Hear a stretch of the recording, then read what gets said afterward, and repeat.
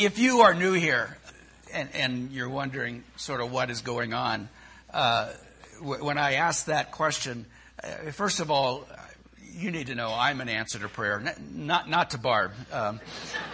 She has better prayers than that, but I remember that my older brother and sister and about 7 of my contemporaries used to meet on Sunday mornings to pray for their younger brother, and eventually it got through.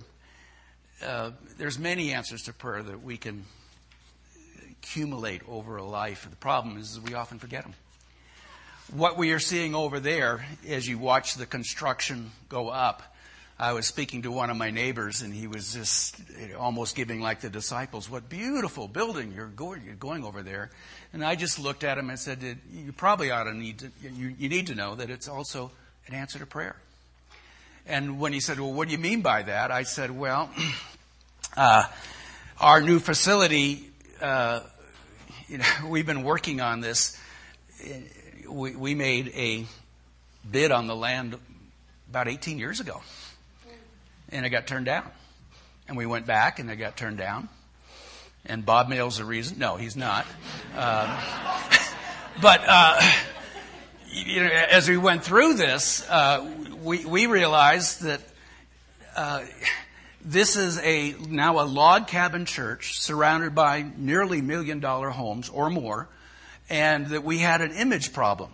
And that many of the people who would drive by Monday to Saturday and see not many cars here thought that it was a museum or some sort of historical landmark. And in a way it is. I mean, the original building is a one-room schoolhouse built in 1923 and moved here used because they couldn't use it anymore in 1949. And that's where this church first met for over a decade. So, the property that we are building on is an answer to prayer, and it was set aside originally to be a church, just not our church. It was to be a Baptist church. Finally, we beat them. Okay. But it remained undeveloped in everything, and so, as the senior housing development continued, that was to be the 4th phase, and then it just went blank. It went blank. Phases 3 and 4, 4th being the church, never happened. And so we heard that other churches had bid on it and they got turned down. We heard that it was going to be more senior housing but more upscale. How you get more upscale than what you got at the Village, I do not know. But and then we heard it was going to be a Denny's, and I went, great, restaurant on each side. That would be wonderful. But nothing ever happened. And during that time, I want you to know that not just me, but several people at Bergen Park Church would pray. And one of my prayers was always, Lord, I'm not going to stop praying until there's something built on there. I would like to see its original intent fulfilled, that it be a church, and Lord, if possible, why can't it be ours? So over we're about to move in, and we're talking again weeks, and maybe by next week we'll be talking days. We're about to move in, and next Sunday we'll probably give you the final timeline, but we want you to know the grand opening will probably not be March 1st or February 28th, but probably 1 or 2 weeks later. And as we look at that, we understand that the facility was designed by an architect whom we appreciate. It was supervised by a general contractor, and it's been constructed by multiple subcontractors. But to many of us, me especially, the subcontractors did not give me a call to help on the roof. They didn't give me any power tools to come, hey, help put up the drywall. But I and many others have taken part because we've been praying for over 2 decades, into 2 decades. It is God's answer to the prayers of His people. It is not just a bunch of money going into a building. And I want you to know that since it is God's answer, there's not going to be a name on that facility. It's not going to be Trump Tower or Trump Temple. We're not going to do that. It's not going to have my name in it. Instead, we want it to just be full of empty crosses because it's about Jesus Christ. And he's no longer on the cross, and he's no longer in the tomb. So now we know the facility is part of our of an answer to prayer. But I also want you to know you are an answer to many prayers. Why do I mean this? I mean, the leadership had to continually come to you and ask your permission. Do we go to the next step ahead? And we got to a point where it got so boring because it was unanimous, we wondered if we should stop. I mean, where's the 5% that don't agree to anything? And we didn't have that. So your permission has been given about a dozen times. And your permission has been, let's change everything. And you said, yes, let's change everything. So instead of an addition behind here, we're looking at a brand new facility. Now we're asking for your help and for your time. We've also asked for your money, and you've given generously, more than you promised. So I've saved this last part of the series of Help Wanted. And in a way, it might seem, well, wait a minute. You're saving... What you should have started with is where you're ending with. Well, what's the best part of a meal? Dessert? Okay. I hope this is the best part, and you realize it was coming, because every passage we've used is really talking about prayer. So we're going backwards, you might say, but we have saved the best for last. We've talked about preparing and harvesting and serving. But the passage that we started with in Matthew chapter 9 deals with Jesus saying, pray to the Lord of the harvest that he would send out harvesters. Because who is the Lord of the harvest? God is the Lord of the harvest. And we understand that as the Lord of the harvest, he prepared the way for Jesus by sending John the Baptist.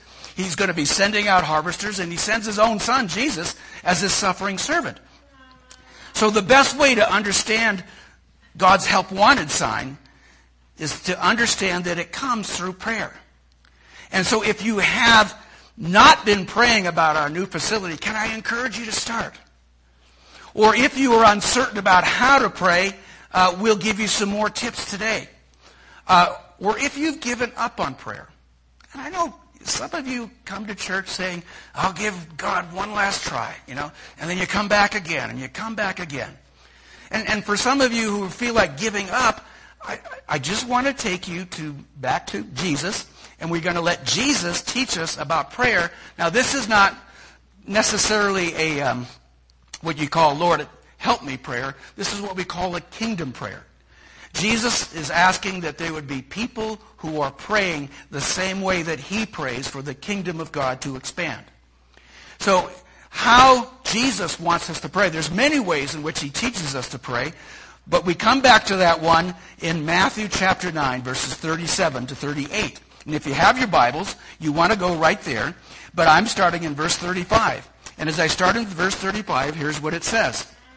Jesus went through all the towns and villages, teaching in their synagogues, preaching the good news of the kingdom, and healing every disease and sickness. And when he saw the crowds, he had compassion on them because they were harassed and helpless, like sheep without a shepherd. Then he said, and understand the context of why he says this, then he said to the disciples, the harvest is plentiful. Look at the crowds who are hanging around Jesus. That's why he says that. But the workers are few.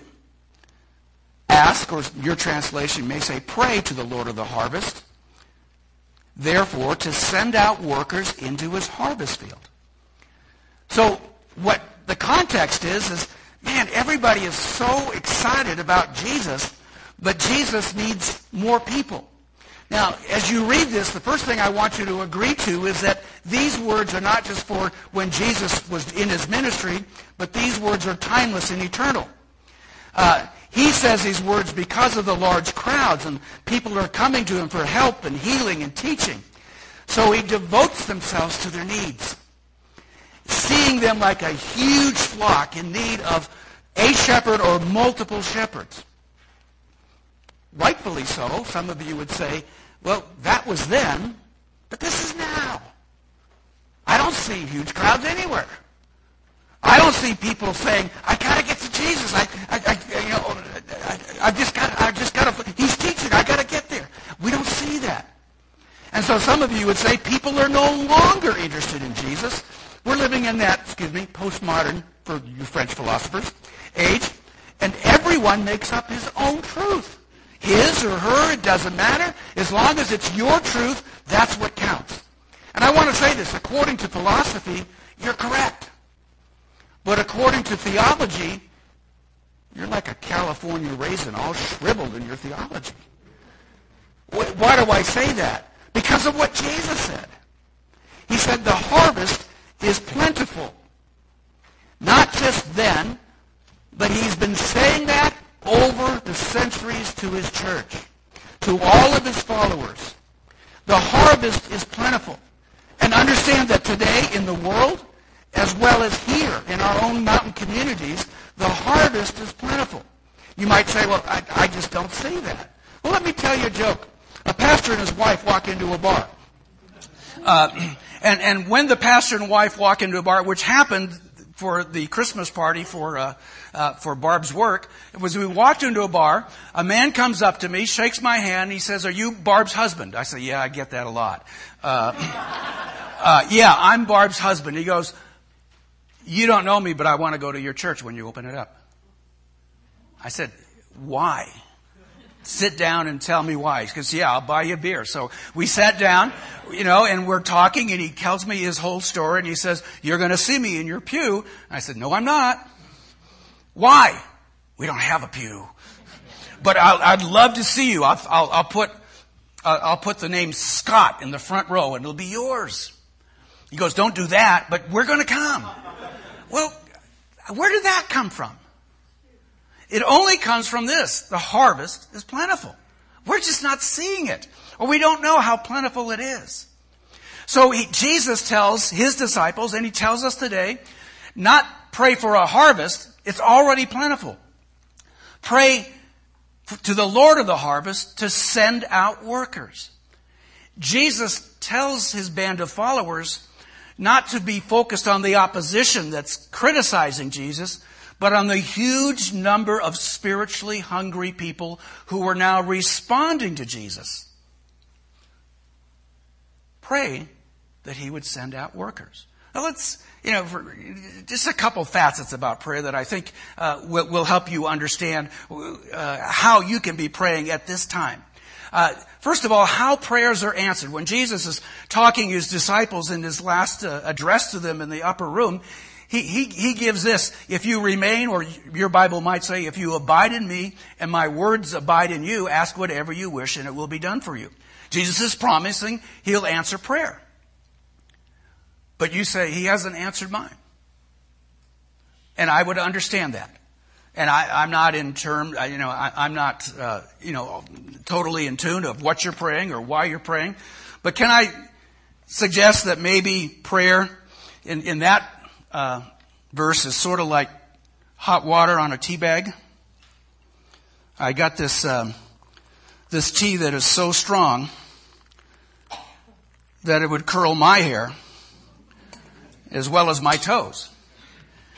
But so I found it in our kitchen, and it said it's rubbed with a very special oil from Calabria, Italy. That I guess that makes it stronger. But some of you get 8 cups of tea from one tea bag, and I know that. But for most of us, we put tea in a tea bag, and the longer you keep the tea bag in, what happens? It gets stronger. The tea gets stronger and stronger and stronger. If you abide in me, and my words abide in you, your prayers get more and more effective. Not because, oh, look, I read all of Genesis this morning, therefore God's going to answer my prayer. No, it's that his word so seeps into your life that you find yourself thinking like Jesus and thinking like God. Therefore, you begin to pray like you know the prayers in the Bible are. You begin to have the same values and develop the same prayers as you know God has. Because you've been reading them and you've been steeping in them, and they've been getting stronger and stronger in your life. Example, this week I'm reading the end of Genesis as I go through the Bible in 1 year. And as I'm reading the end of Genesis, I'm reading the story of Joseph. Joseph, the one of 12 brothers, who is so difficult, so proud, so obnoxiously proud, that 10 of his brothers sell him into slavery. And they figured, finally, not only do they sell him into slavery, but they lie to their own father, saying that he must have been killed by a wild animal. Well, notice how this develops. Joseph gets sold into slavery wherever he is. God's hand is on him. He rises to the head of the household of the slave owner. Then he's thrown in jail as he goes to the bottom, and he rises to the head of to the administration of the whole jail. And pretty soon he interprets Pharaoh's dreams. And when he interprets Pharaoh's dreams, he's saying there's going to be 7 years of great harvest, and then 7 years of great famine. And you ought to find someone to administrate these 7 years so that in the next 7 years you have enough saved over and Egypt doesn't get destroyed. That's a very simplified version. But eventually Pharaoh says, well, you're the one, Joseph. Well, I'm a prisoner and I'm a slave. Yeah, but now you're the one. You're number 2. And within a few years, his brothers come to him, back to him. And his brothers come back to him, and not knowing that it's Joseph, because a couple decades have passed since it all began, come back to him, and they ask their own brother, incognito, they don't know who he is, for grain. And he deceives them. And he puts them in jail, calls them spies. And you know what comes out of his brothers at that time? It's an amazing. 3 or 4 times in that passage, what comes out of his brothers is, this is God's punishment on us for selling our brother. They are guilty for decades. It just doesn't leave them. They have never known their brother's forgiveness. They have never known God's forgiveness. They just think that everything that bad that happens to them is because of what they did to their brother. What a state to be in. What a terrible emotional state to be carrying that around. Well, I read that and I said, Lord, my prayer, I've learned how to pray from this. I'm going to be praying, Lord, is there anything that I'm still carrying around that I'm guilty? The guilt just hasn't gone away. I mean, I've been in ministry for 40 plus years. Anything I'm still carrying around? As if I'm not forgiven by you or by the ones I offended? And then I said, is there anybody else I should be praying for who I think is carrying around a terrible load of guilt? If you abide in me and my words abide in you, ask whatever you wish. Now, if I call you for an appointment this week, it doesn't mean your name came to mind. I just want you to know that. Do not feel like, I heard what he said and he wants to be with me. No, that's not what we're about here. But that's what he's getting at. So I ask you, when it comes to prayer, how dark is your tea?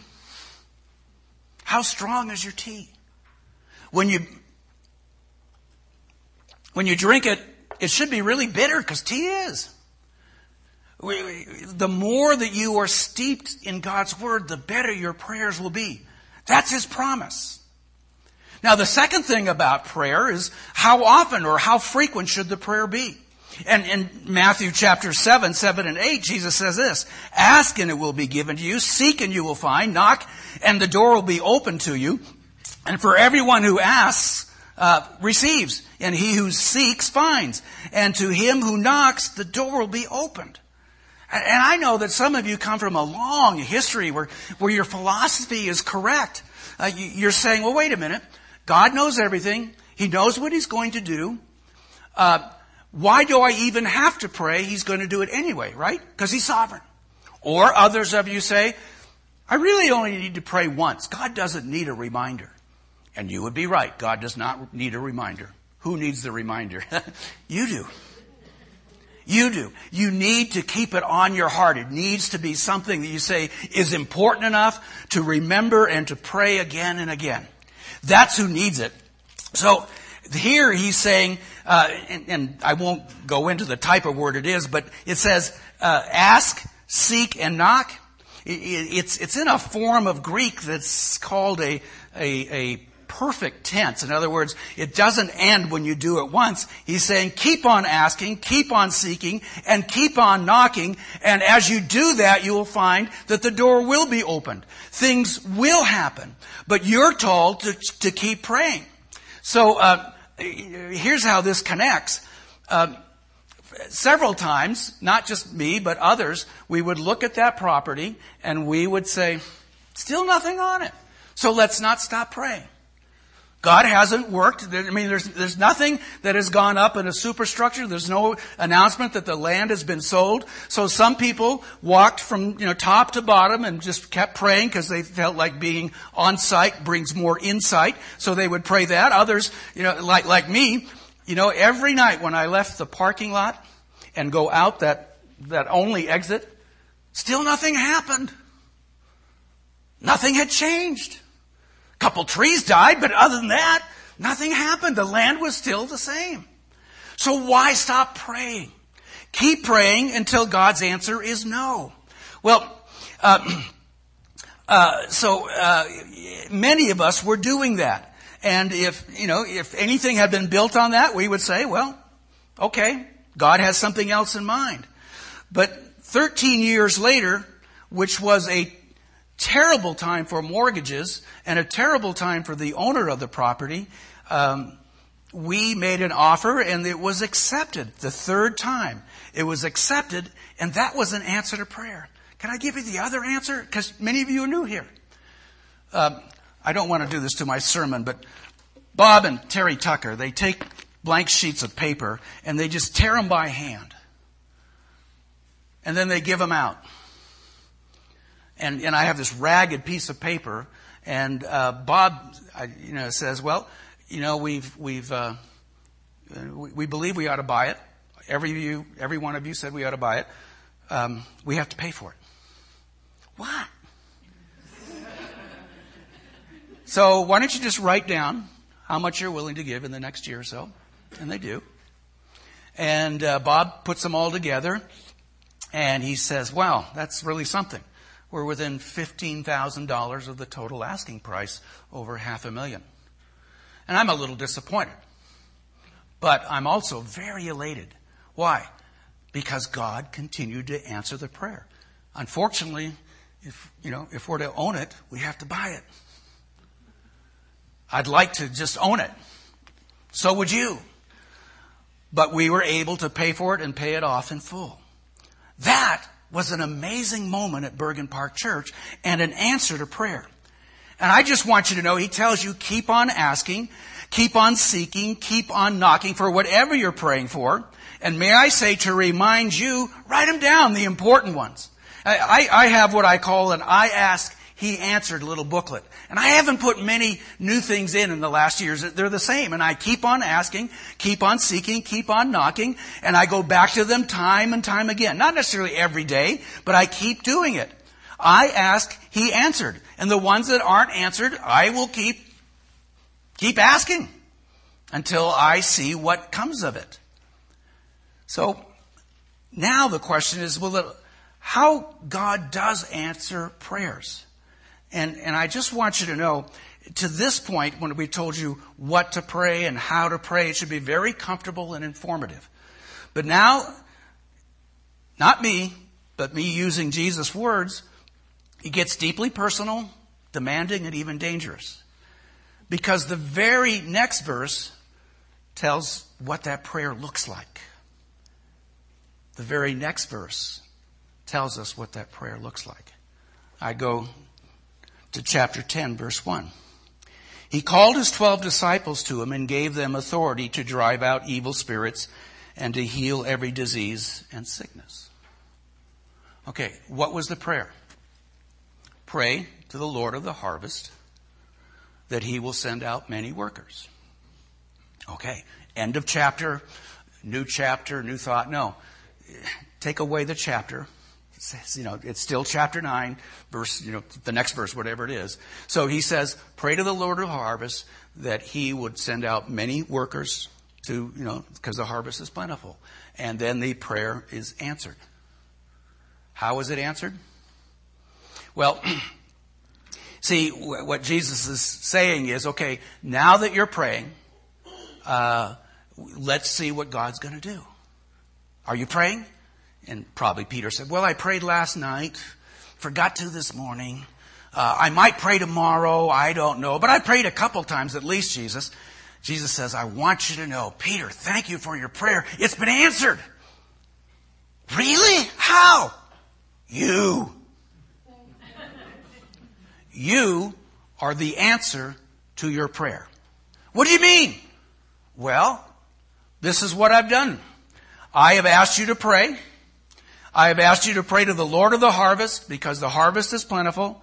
I've asked you to pray that He would send out many workers, and I've chosen you as one of the 12, and now I'm putting you together with the other 11. I'm going to split you up in pairs. I'm giving you authority to drive out evil spirits and to heal every sickness and disease and to preach the good news to the villages that I can't go to. You are the answer to the prayer. There are many dangerous things that we do in life. Some of us own an arsenal of guns, and we would all admit we got to take care of our guns and keep them safe. I've talked to you about some of your so-called hobbies. Really, ice climbing, rock climbing without ropes. Let me see if I got some of these others that just floor me in terms of what you do. Backcountry skiing, ice climbing, rock climbing, hang gliding, triathlons, marathons. You climb trees in your 70s, you know who I mean. You climb 14ers, and you know who I mean. And some of you do the most dangerous things of all in the next couple of months. You'll do your own taxes. That's dangerous. But one of the most dangerous activities of your life is to pray. Is to pray. Because God often says, yes. And guess what? You're involved. You are your answer to your prayer. Not the only facet of the answer, but you're part of the answer. So may I suggest that whenever you do pray, and you're asking, these kingdom prayers, you make sure that you end that prayer and use me as you see fit. Otherwise, you'll have a great problem. What do I mean by a great problem? Well, here we are buying the land. And so we're in the midst of purchasing it, and we're all out there on the property. I think the date was October 24th, 2010. And so everybody says, about 30 of us, yes, we should buy this property. We should buy this property. And then I heard, okay, now how are we going to pay for it? And I said, well, I prayed, they'll pay. It didn't take more than 30 seconds for me to figure out, I'm part of that answer too. I just can't connect the dots. I don't know how to connect the dots. I don't see forward enough to understand how this can happen.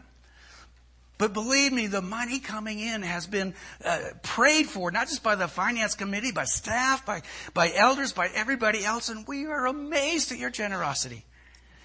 And most of us, in fact, I'm even going to blurt it out. I'm sure all of us who have prayed have been part of that answer. In the Gospel of Mark, we read the purpose of Jesus choosing the 12 disciples. It says He appoints them. And then He calls them apostles meaning they're to be sent. So they're the answer to the prayer that they prayed.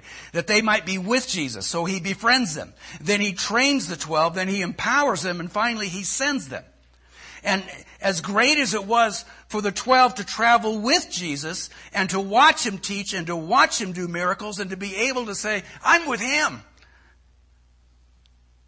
Yet it wasn't yet personally dangerous.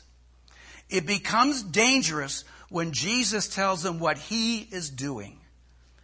And prayer becomes dangerous to us when Jesus says, I'm going to answer your prayer and you are my answer. So, today, we're asking you to begin to pray for the opening of our new facility if you aren't already. Make it a God thing in your life because it's a God thing in this church's life. And for how God wants to use it in our community, and pray for us and how He wants to use it in our lives but also in the community. And so here's this week's Help Wanted assignment. Ask God just as Jesus said, to see what he wants to do through our new facility opening and how he wants you to use it. Now, I have asked God, but once again, one of the smartest things I ever did is I married up, and Barb has something that she wants to share with you about how you can be praying for our opening. Barb, come forward. Let me give you your microphone and turn it on again. There you go. I know that everybody's been encouraged to serve and encouraged to volunteer. And some of us don't feel really good about certain areas. Well, we don't want to be greeters, or maybe we feel like we can't really sing, so we can't offer to be on the worship team. Maybe we don't like to be with the kids in the back. But you know something we all can do? Pray.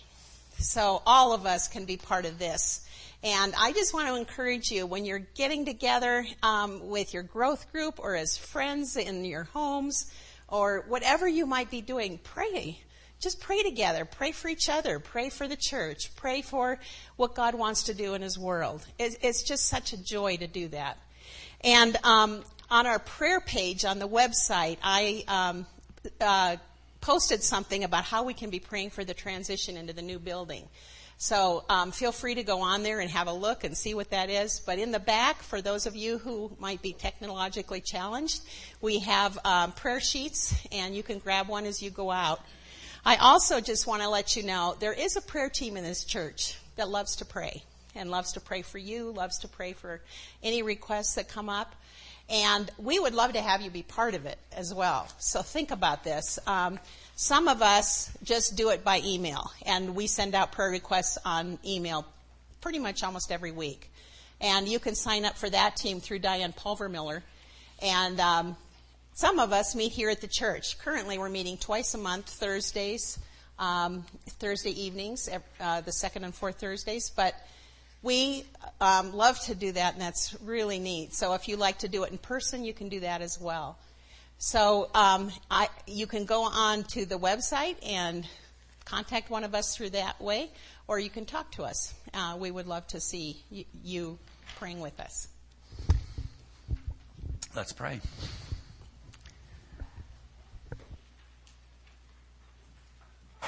Would you now just pray in your hearts? What facet might you be willing to pray for? There's other ways to inform you on the prayer sheet and on the Connect table. But just as you look at all that's been shared week by week, how would you like to pray? Father, you love for us to talk to you. You never get tired of us. You find it a delight that we would seek you out. So we seek you out now, and we ask the question, how? How could we be involved, or how do you want to use this new facility, not just in our lives, but in the lives of others? And we end that prayer with, and use me as you see fit. Lord, use me as you see fit. Use everyone who is praying. Lord, what do you want to do through this new facility and us in our community? But use me as you see fit. And God's people said, amen.